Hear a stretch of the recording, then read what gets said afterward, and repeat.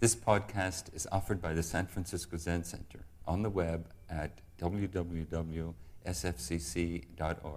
Our public programs are made possible by donations from people like you.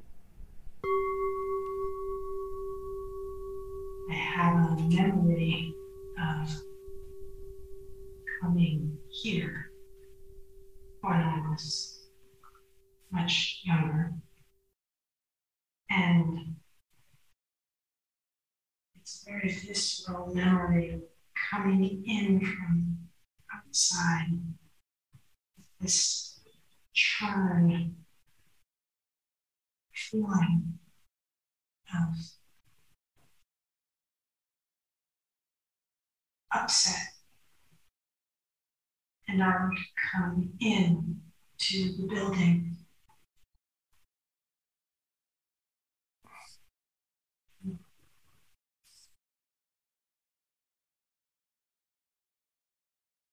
And much of today, I felt myself wrenched.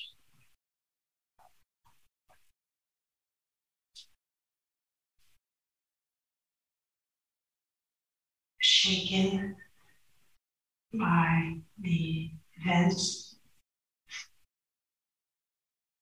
breaking in the news.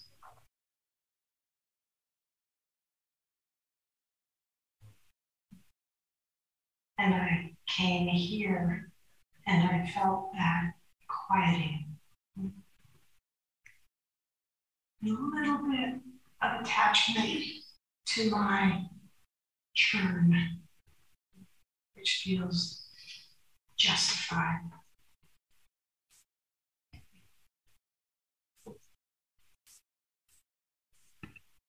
Once again, we find ourselves in the midst of this story of our ancient twisted karma, in the midst of the story of greed, hatred, and delusion. These aren't just words that we say.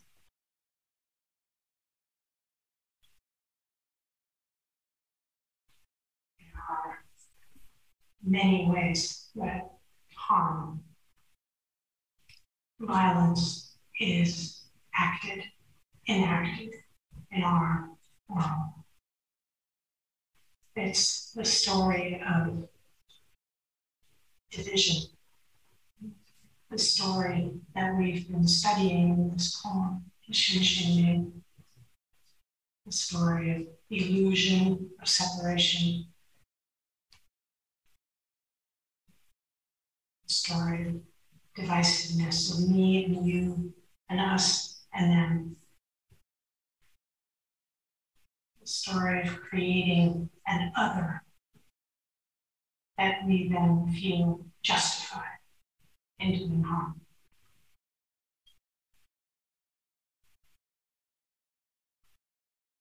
Horrible, terrible, violent harm.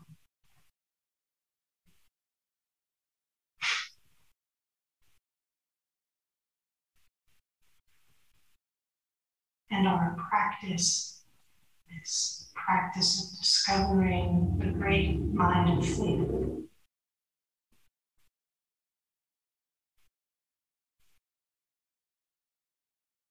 it's our effort to stop the war here.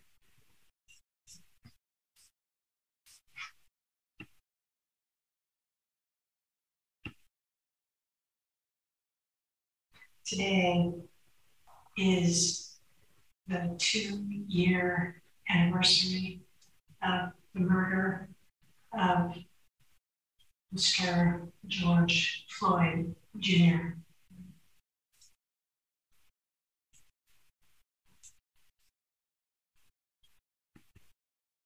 It reminds us to feel the preciousness of each breath.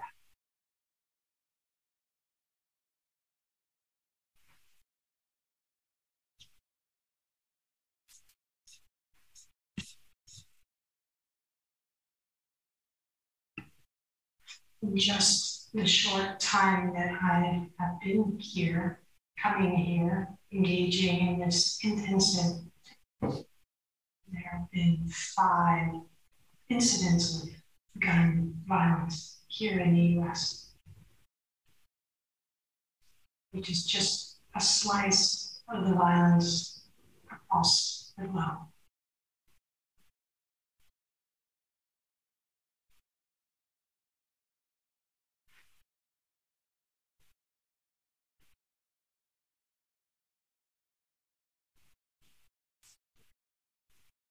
A long time ago, the Zen poet Ryokan responded this way.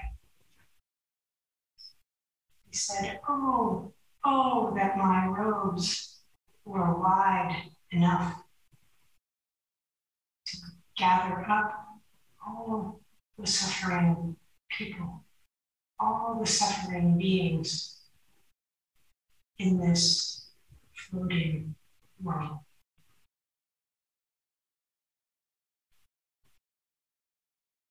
That was a long time ago, and yet the sentiment remains true today.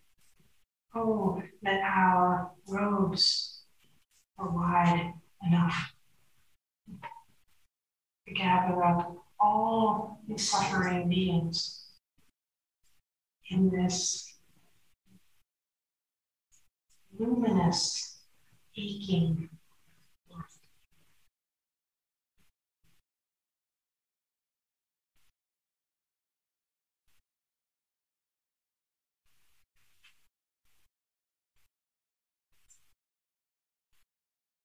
We hear again and again some version of the question, what should I do?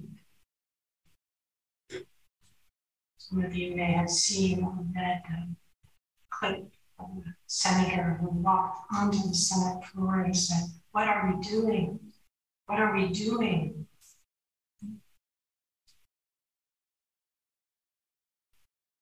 Because what they're doing is nothing.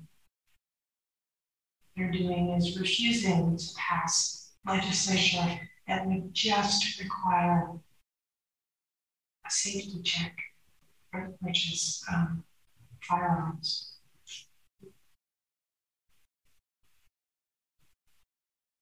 There's something really important for us when we ask the question, what should I do? Because we can engage from a place that is the same, that brings that same mind of divisiveness to our actions.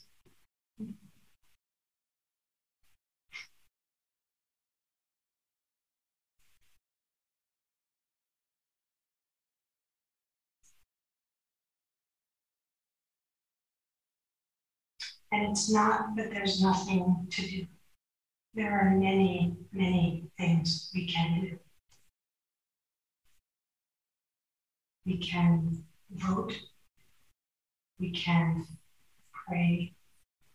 We can weep.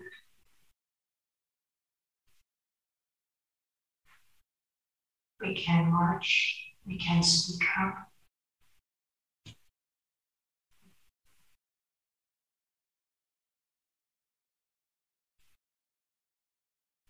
But at the heart of our vow, of our bodhisattva vow, is the promise.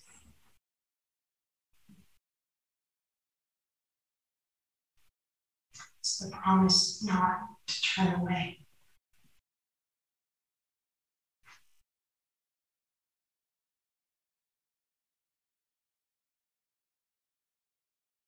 We vow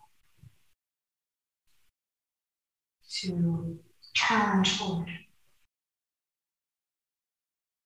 to allow the pain of the world to touch us.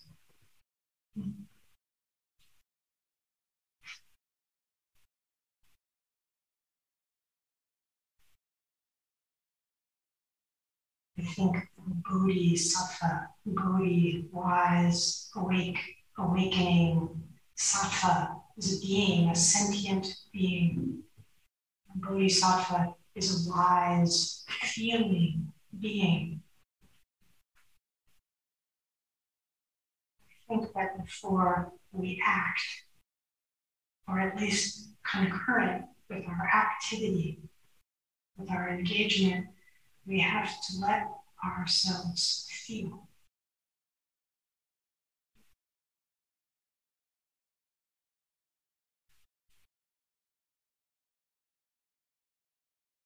You can hear the sensitivity, the sentience in Ryokan's words.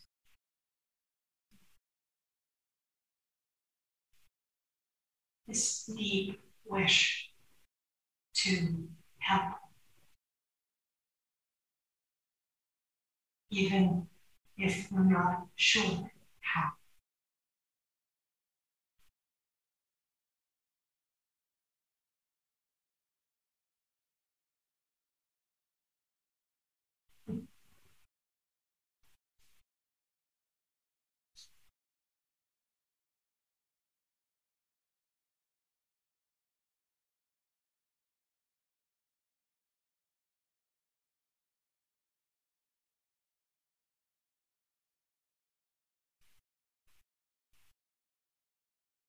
The vow, the bodhisattva vow, doesn't come because we're nice people. It doesn't come because we're better than other people. It comes from this deep understanding of our connectedness, from the deep understanding that I cannot wake up and be free while others suffer.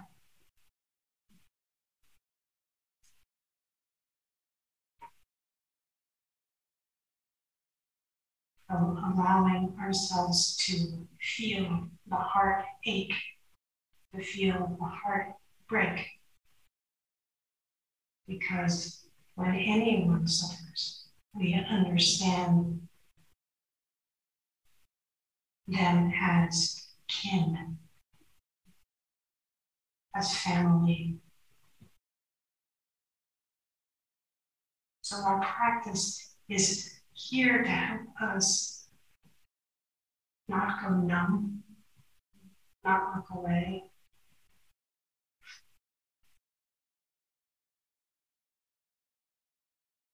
not to normalize something completely not normal.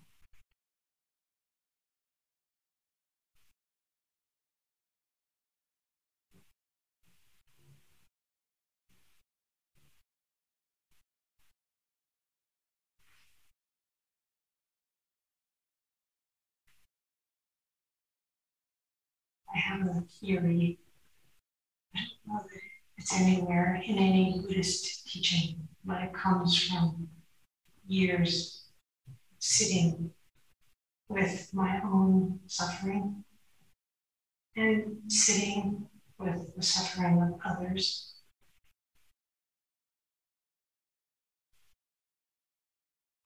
And the theory is that each of us has quite an array of strategies to avoid feeling something.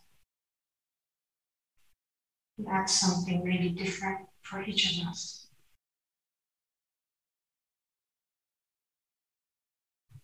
It is in the turning to face, to feel that suffering that we soften, that we find a place that connects, that we discover our true kinship with others.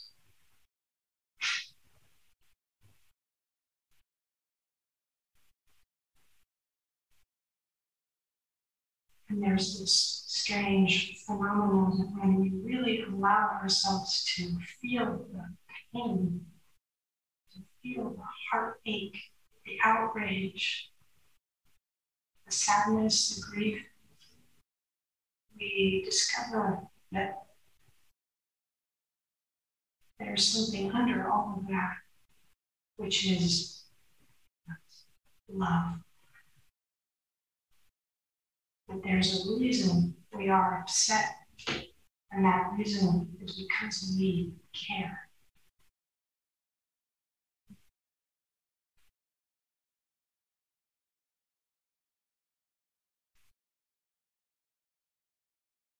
Like many white people, it took me a long time to turn toward the truth of kind of collective racism and oppression.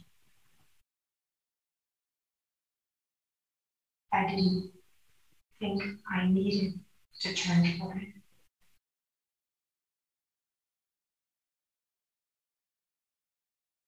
In some ways, it was not so hard for me to look away.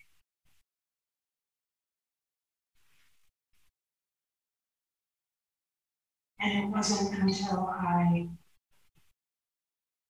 allowed myself to sit in a cauldron of other people who I had come to care deeply for and to hear their stories, to allow the statistics I read in the paper to become someone's brother or father or child, that I could allow my heart to break open.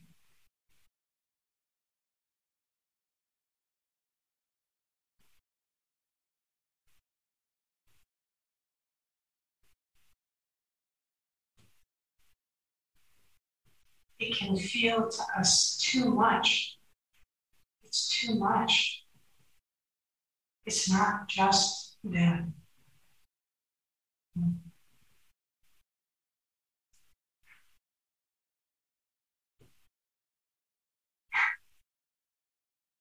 the 19 children who were murdered today, and their teachers, and the extraordinary, excruciating pain of their families and their loved ones. It's not just the 10 elderly African American people who were gunned down while they were shopping.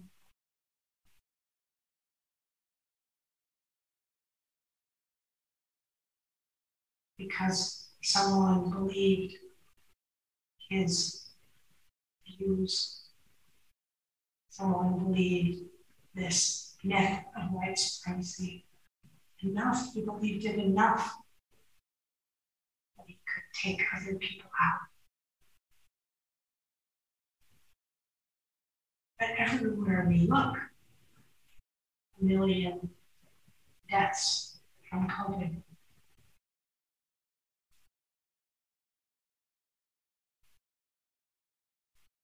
Systems that perpetuate power over and racism and oppression, and that keep the cycles of poverty and hunger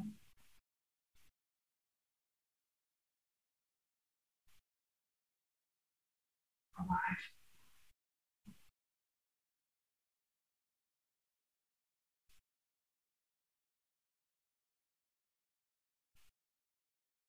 All of this is ours. And it is too much for any one of us. The pain of illness, of violence, of war, wars across multiple continents.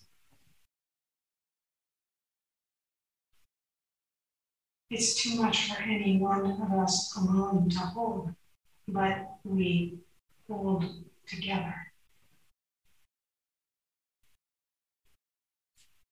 We allow ourselves to feel the pain because beneath that there is love. Because beneath that we feel our deep connectedness.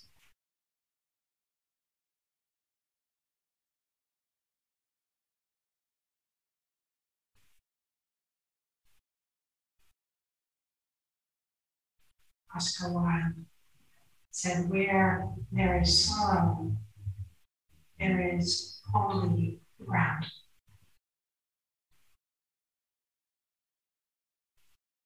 So there are some dimensions of this kind of difficulty that I think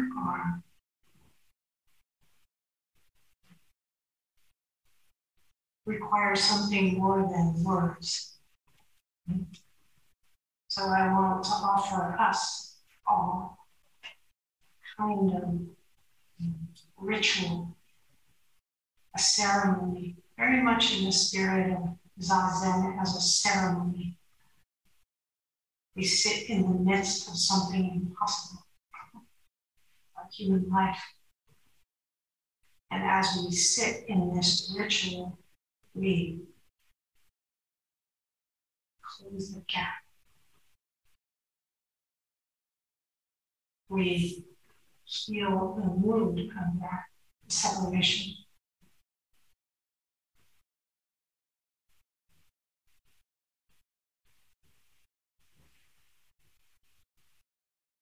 Ceremony allows us to enter territory that our language can only point to.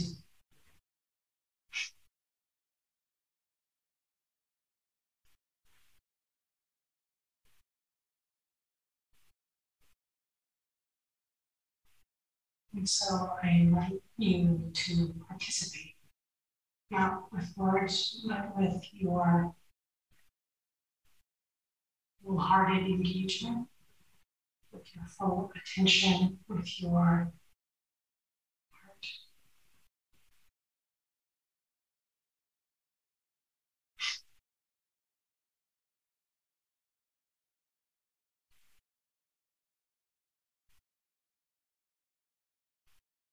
So inviting us each to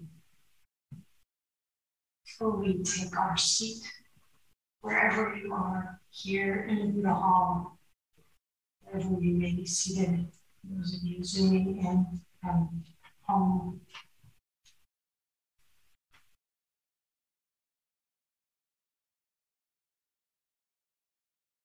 And beginning by calling in our ancestors, our dharmic lineage, our karmic lineage, any of those beings who have walked the path, asking them to join us, feeling them hovering here.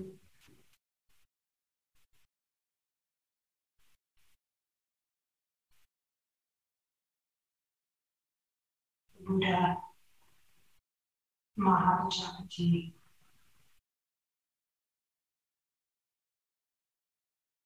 Bodhidharma, Kima, and Upalavanam. Feeling the strength of this lineage of beings who have walked the path before us, who are cheering us along.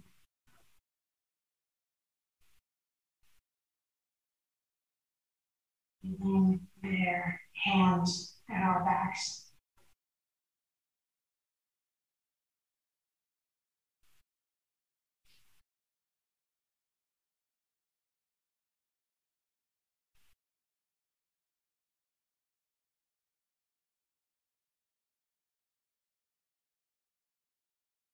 And bringing in this practice of the cultivation of metta, of the boundless heart. This is a sutta that's chanted here at the temple. And it is a practice that was offered by the Buddha to his frightened monks.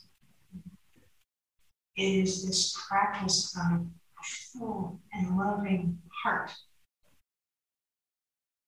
that Buddha offered in the face of difficulty, in the face of fear, of overwhelm, of distress.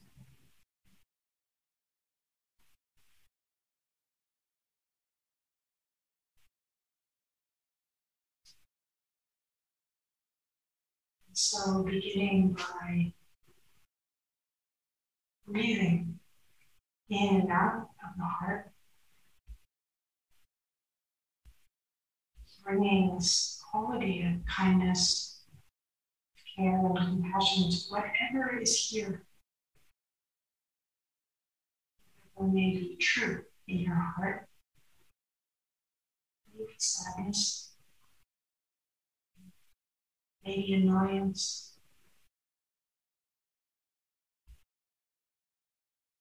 maybe relief.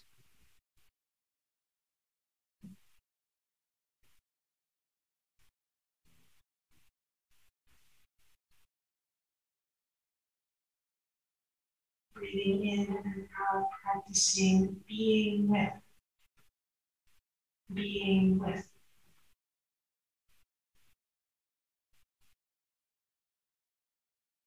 Opening, receiving, allowing whatever's here to be here and to be received, known,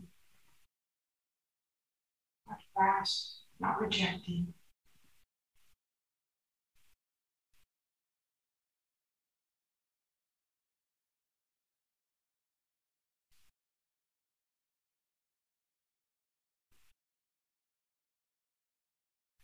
And then breathing in on the next inhalation, filling yourself, breathing in through the heart, letting the body be filled with your own care and kindness towards yourself. Whatever difficulties, body, heart, or mind you may be facing. In many ways, that the pain of the world may be resonating in you as you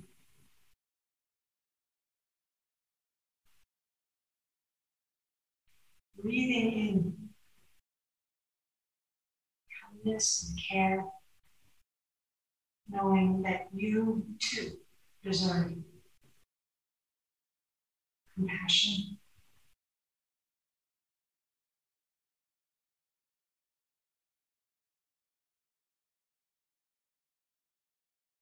And as you breathe out, extending, sharing these same carrying well wishes, this kindness and compassion with all of the others in the room here, in the Buddha Hall, those of you at home, wherever you are, extending out this capacity of the heart that cares.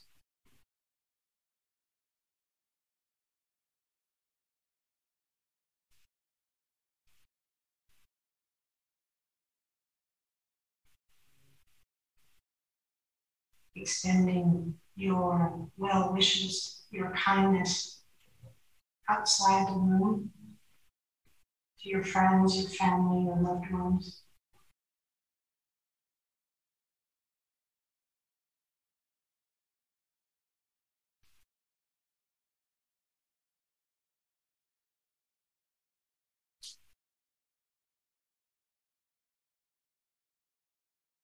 Breathing in and out through the heart.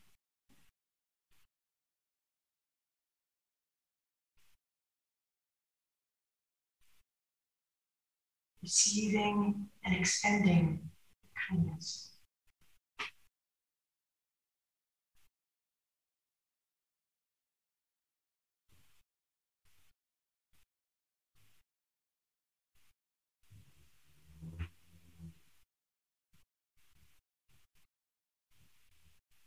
Imagining that all of our collective care and devotion move out like a giant, gentle wave,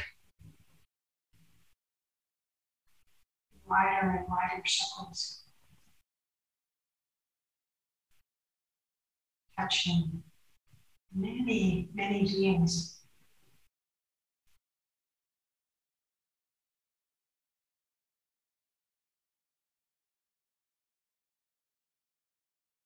Loved ones of those whose lives were taken by COVID, ones suffering from the wars in Ethiopia, in Cameroon, in Iraq, in Syria, in Afghanistan, in Ukraine.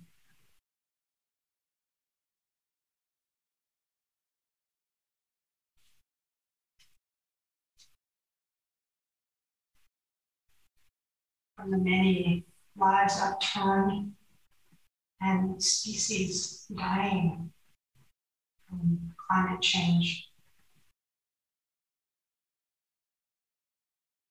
Sending this wave of kindness in all directions.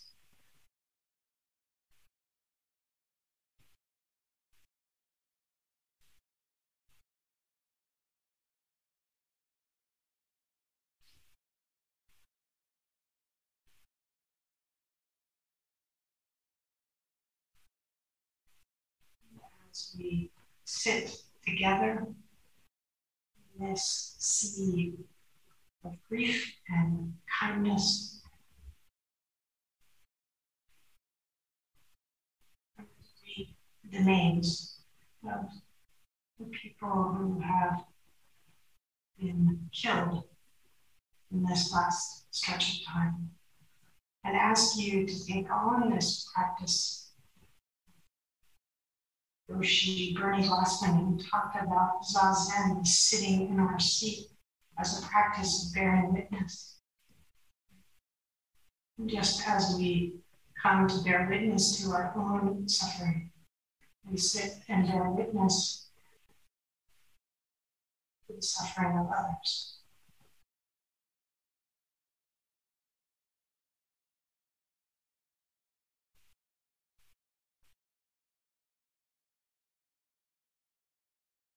And just to say that, of course, I will name a handful of names, but there are many, many others. No matter how many I say, there are always more.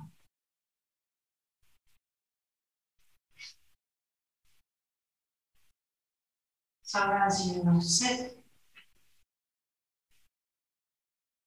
bearing witness to the loss of these lives,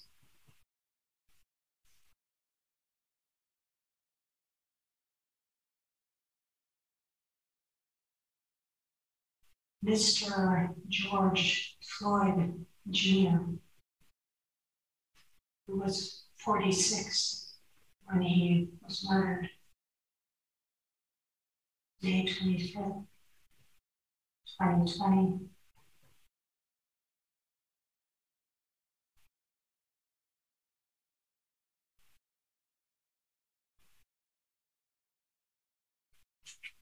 To the victims of the shooter, Peyton Gannon,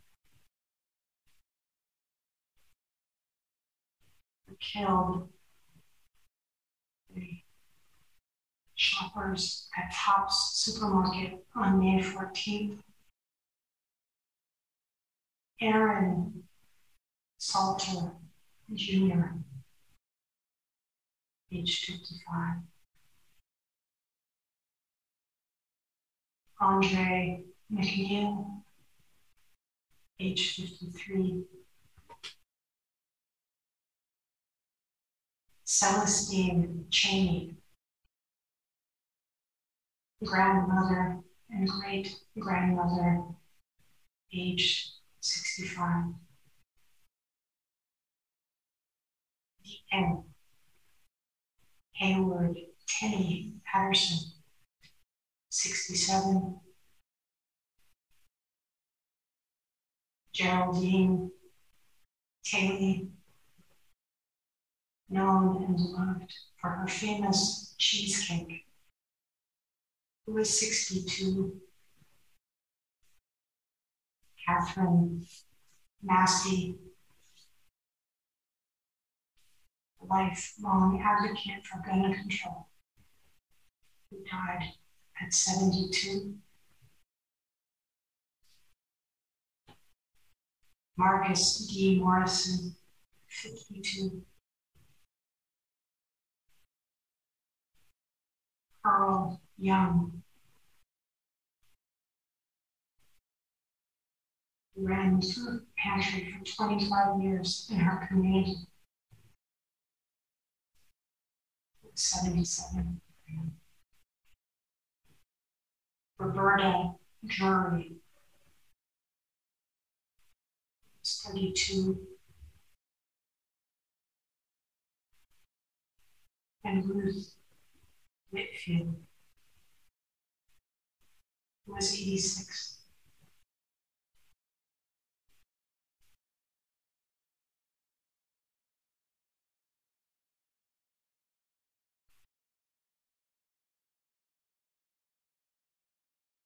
Just a day later, in Southern California, May 15th, Dr. David Chang, 53, a married father of two, heroically disarmed the shooter, the Irvine Taiwanese Presbyterian Church.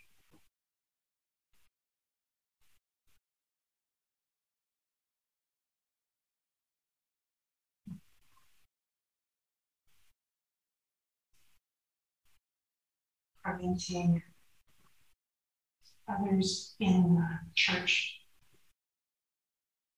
who were injured but didn't die.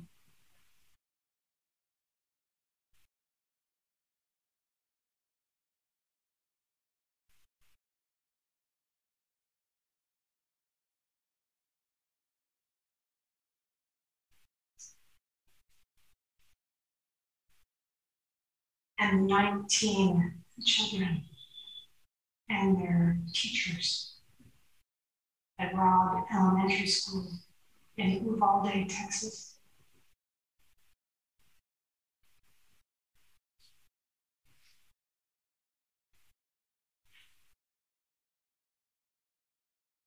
Eva Morales, who was the fourth grade teacher, age 44, and her co-teacher, Irma Garcia, age 46. Both women had devoted their lives to education.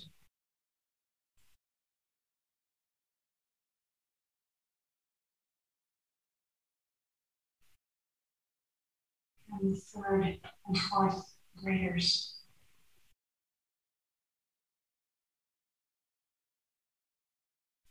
The 19 names we know so far.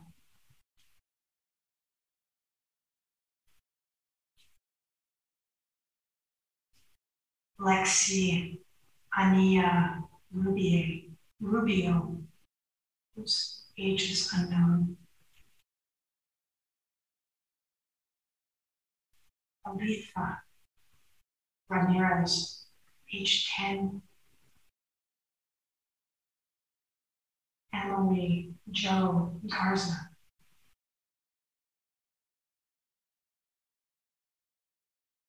Honorable Guadalupe Rodriguez.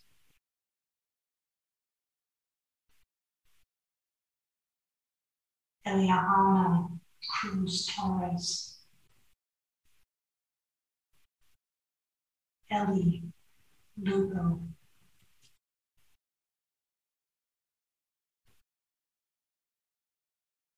Jaela Nicole Silguero.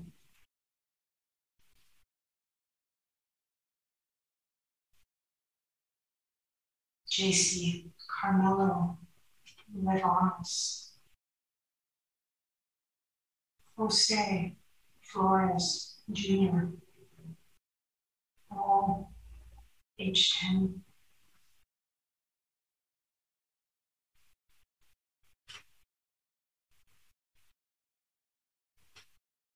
Maite, Juliana,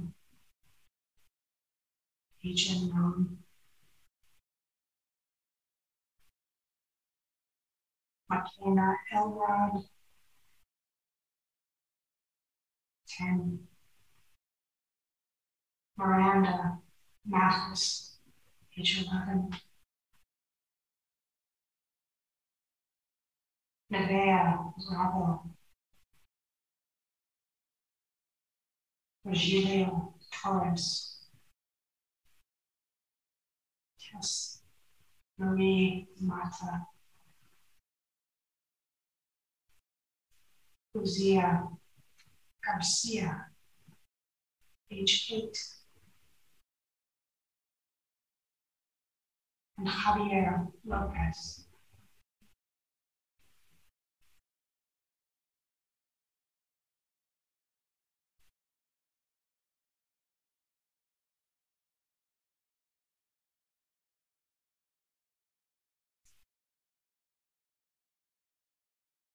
Each name represents a whole world.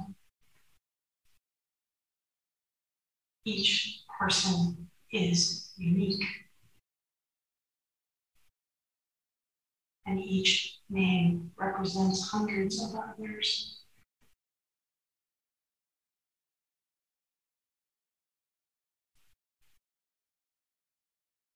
And so inviting you to speak or say silently to yourself names of your own loved ones, friends, family who have died,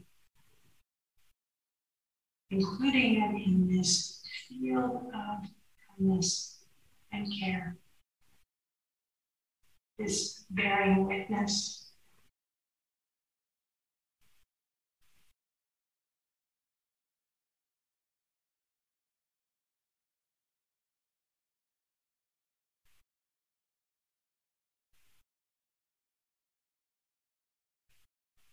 This refusal to turn away.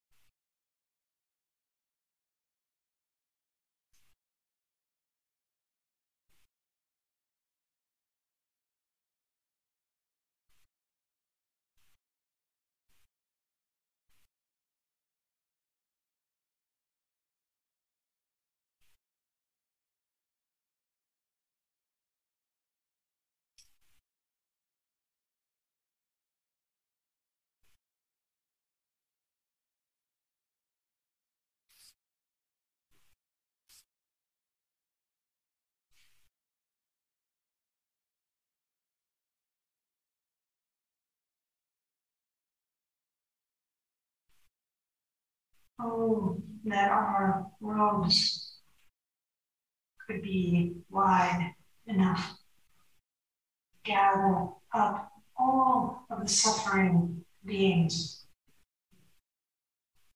in this wide, aching world.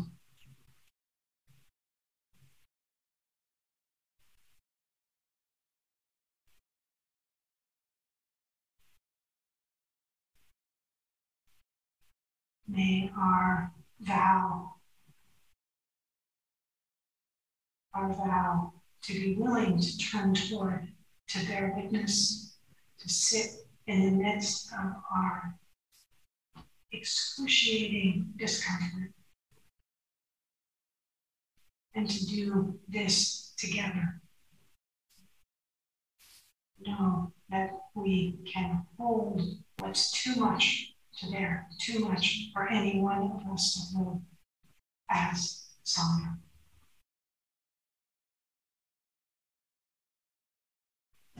May our care or attention.